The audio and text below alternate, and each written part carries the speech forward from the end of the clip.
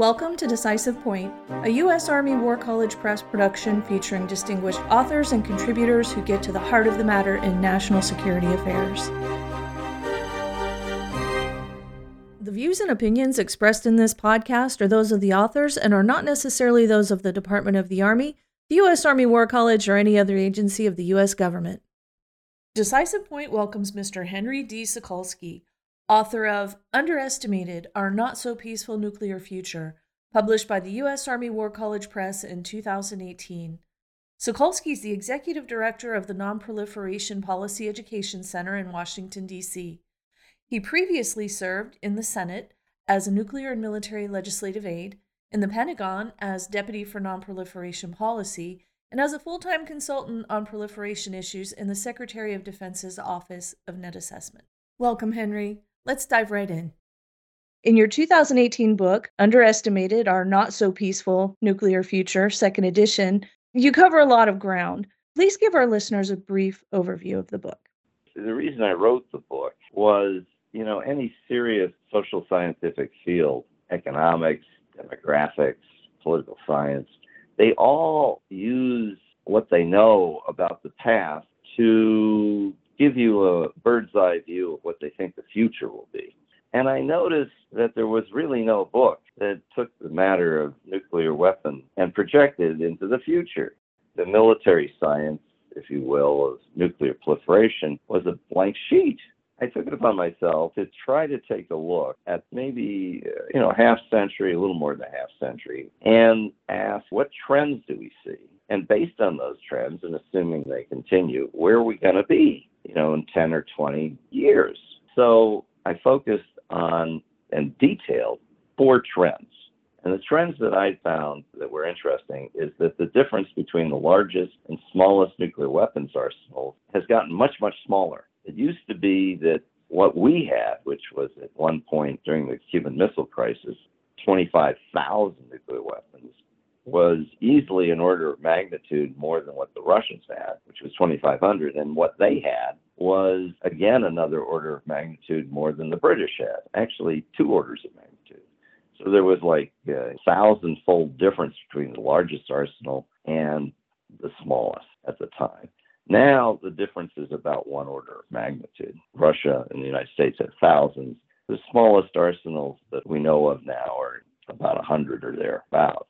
Another trend is that the amount of surplus weapons and civilian materials that could be quickly converted into bombs, that's highly enriched uranium and separated plutonium, they used to be almost zero. Everything that we had and the Russians had went immediately into weapons. There was very little civilian activity in the way of power reactors. And so there wasn't a civilian stockpile or any surplus. It's just everything went into weapons or naval reactors.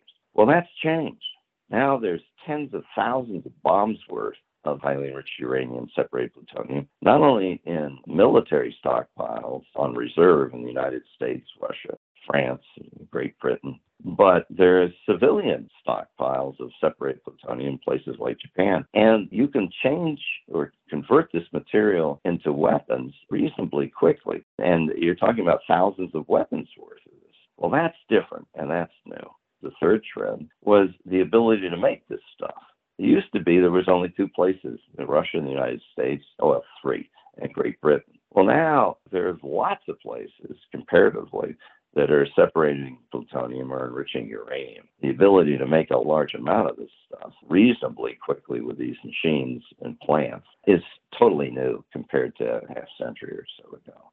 And then finally, the number of states that have long-range nuclear-capable missiles has changed. It used to be Russia and the United States were the only ones that had them, and now 31 nations have them. And if you take the range arc of these missiles and you just draw them from where they're based, it's very disturbing where they overlap. They overlap in places where there's a history of war or fear and loathing of wars. Eastern Europe, the Middle East, Pakistan, India, and East Asia. Well, that's new as well.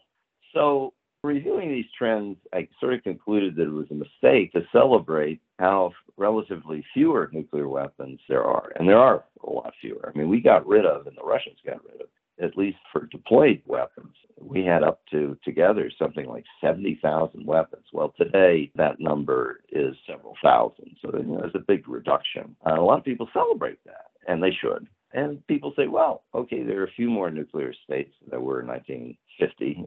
They're now 9, but that's not too bad. I think emphasizing those points may be less than a complete thought. And the reason why is this could change far more quickly today than at any time previously. Those trends that I mentioned suggest it will only take a few short years for the countries that have nuclear weapons to get a whole lot more, and countries that don't have nuclear weapons to get not just a one or two, but maybe several score of them relatively quickly.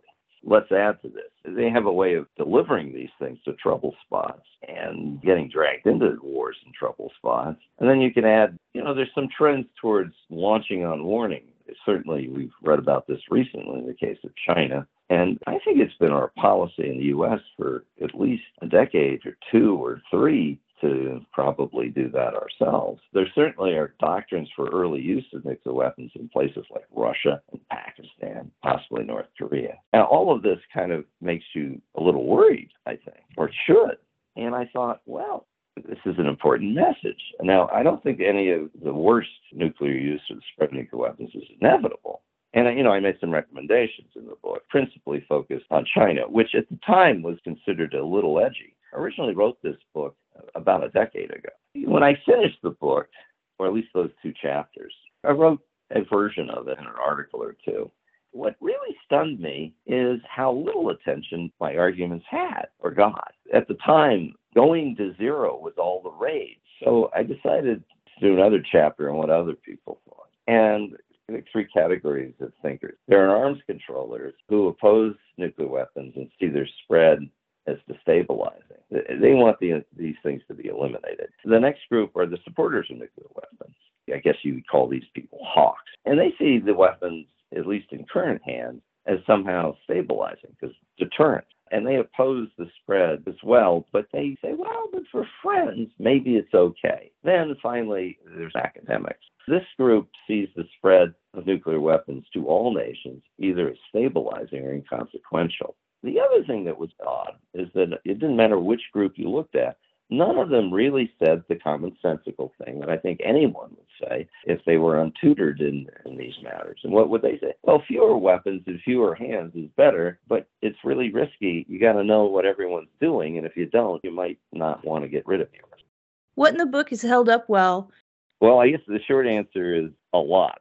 Quite an extensive discussion in the book about 2 trends that needed practical policy attention and were focused upon in the recommendations section. One of the trends that I highlight is the spread and the further building of facilities in support of what's called the fast reactors. And these machines are designed to use fast neutrons. It is a terrific machine if you want to make weapons. I noticed that this idea was something that the Chinese were toying with, the Russians have played with a lot. We have put it aside until recently, and it has enormous military implications. You get into this, and the breakout period and the amount of material that you can convert into bombs is going to, on the first instance, be very short, and there'll be a lot of material. Do you really want to go down this route unless it's clearly economic, which it clearly is not? I then focused a little bit on China. If you get the latest copy of China military power from the Pentagon, they do this annually, it cites a Western think tank that did a study pointing out just how many nuclear weapons China could have in about 8 years if it exploited its civil nuclear program with regard to fast reactors and the recycling of the material. Well, the numbers were stunning, even under conservative assumptions, and they cited those numbers and took them on and made them official. And the number was at least 1,000 nuclear weapons by 2030, which is not that many years from now. That puts China roughly with the United States and Russia as far as the number of deployed strategic warheads possibly. And of course, we've seen recently photographs where they've made 350 silos. We're now worried about this. That projection of that concern in the book from a decade ago turned out to be pretty good. And what's changed since then that deserves mention? In the second edition, I touch upon forms of diplomacy that might make sense. I'm not sure how viable those forms of diplomacy are now, given the bad relations with China and Russia. Maybe that's wrong. I think you're still going to have diplomatic positions on the control of strategic weaponry, if only to have a position that you and your allies can unify around and to identify bad behavior that even if the Russians and Chinese don't agree to, they will know that we will take umbrage if they go over certain lines. More important than what may or may not be as sound is what was missing. There was some discussion in that diplomatic section of what would constitute bad behavior in space. Maybe we want to start saying you can't get your satellite very close to our most important military satellites. Maybe we need safety zones, or they sometimes call them keep-out zones or defense zones. I don't think it was a complete thought in the book, though. And what wasn't a complete thought, let me be clear, was that space technology and missile technology that's become very accurate and very plentiful and very widely available in the form of drones, if not ballistic missiles. Those developments, I think, may be really important to thinking about the future of nuclear weapons. Let me explain. In 1915 at Passchendaele, the killer app, the strategic weapon par excellence, was chemical weapons. 75 years later, it was so far into the background. We had them, but nobody thought we would use them that much. It was not considered to be the top dog strategic weapon anymore. During the 20s, we imagined that chemical weapons would be dropped by airplanes and decide the war overnight. None of that ultimately was the case. Similarly, in 1915, battleships were the thing, but certainly after the Second World War, battleships were nothing as compared to aircraft carriers. So what happens is military science changes what's militarily or strategically important as a weapon. And the question is, could that happen with regard to nuclear weapons? I think to some extent it's actually happening. In the case of space, what's happening is the front lines of strategic deterrence are gravitating away from the surface of the Earth into space. Our eyes, ears, voices, and our nervous system for both our civil and military systems on the ground are all based in space. If we lose access to those things, or those things are disabled, it doesn't matter what our military strength on the ground is, nuclear or non-nuclear. And so I think the opening rounds of combat in the future may very well be in space. Now, you could say that's kind of good news because first, we have an advantage there that I think we can exploit. But in addition, you're not killing people. The model for nuclear weapons, after all, came from the air war theories of the 1920s. And that was if you could bomb away the military capital, the industrial capital, and maybe literally the capital, political capital of the country, if you could do that quickly with bombers, you would win.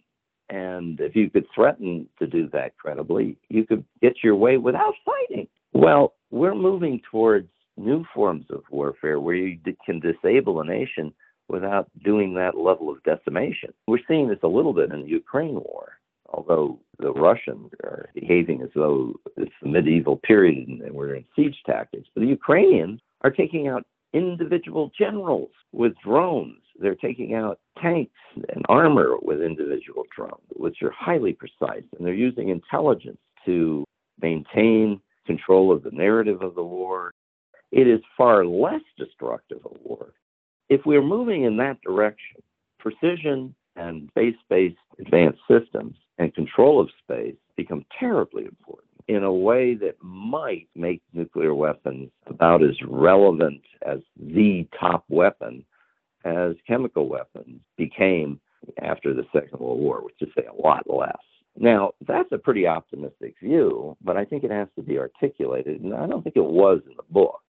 You've written several things on new generation warfare and precision strike. How might they alter the key points of your book? One article was Dr. Strangelove's New Passion, Precision-Guided Mayhem, which talks about the revolution in precision guidance and how our original theories about it may have been a little off. The second was something called Are we ready for the next convulsion?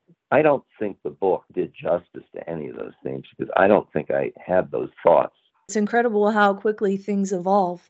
The Russians were writing about new generation warfare for some time. What's odd is that we thought they were masters of disinforming, spooking folks, using precision-guided munitions to take out certain nodes, and that they would show this in the war against Ukraine. Well, that didn't happen. But they had been writing about that for some time. I was not familiar with that literature, and I think, to be honest, it was a little confusing when I did read it, and so it was easy not to understand it. But I think maybe we didn't pay enough attention to it ourselves, and now we are. The clock's run out on us, I'm afraid. This was a pleasure. Thank you, Henry. If you enjoyed this episode of Decisive Point and would like to hear more, look for us on Amazon Music, Spotify, Apple Podcast, Stitcher, and any other major podcast platform.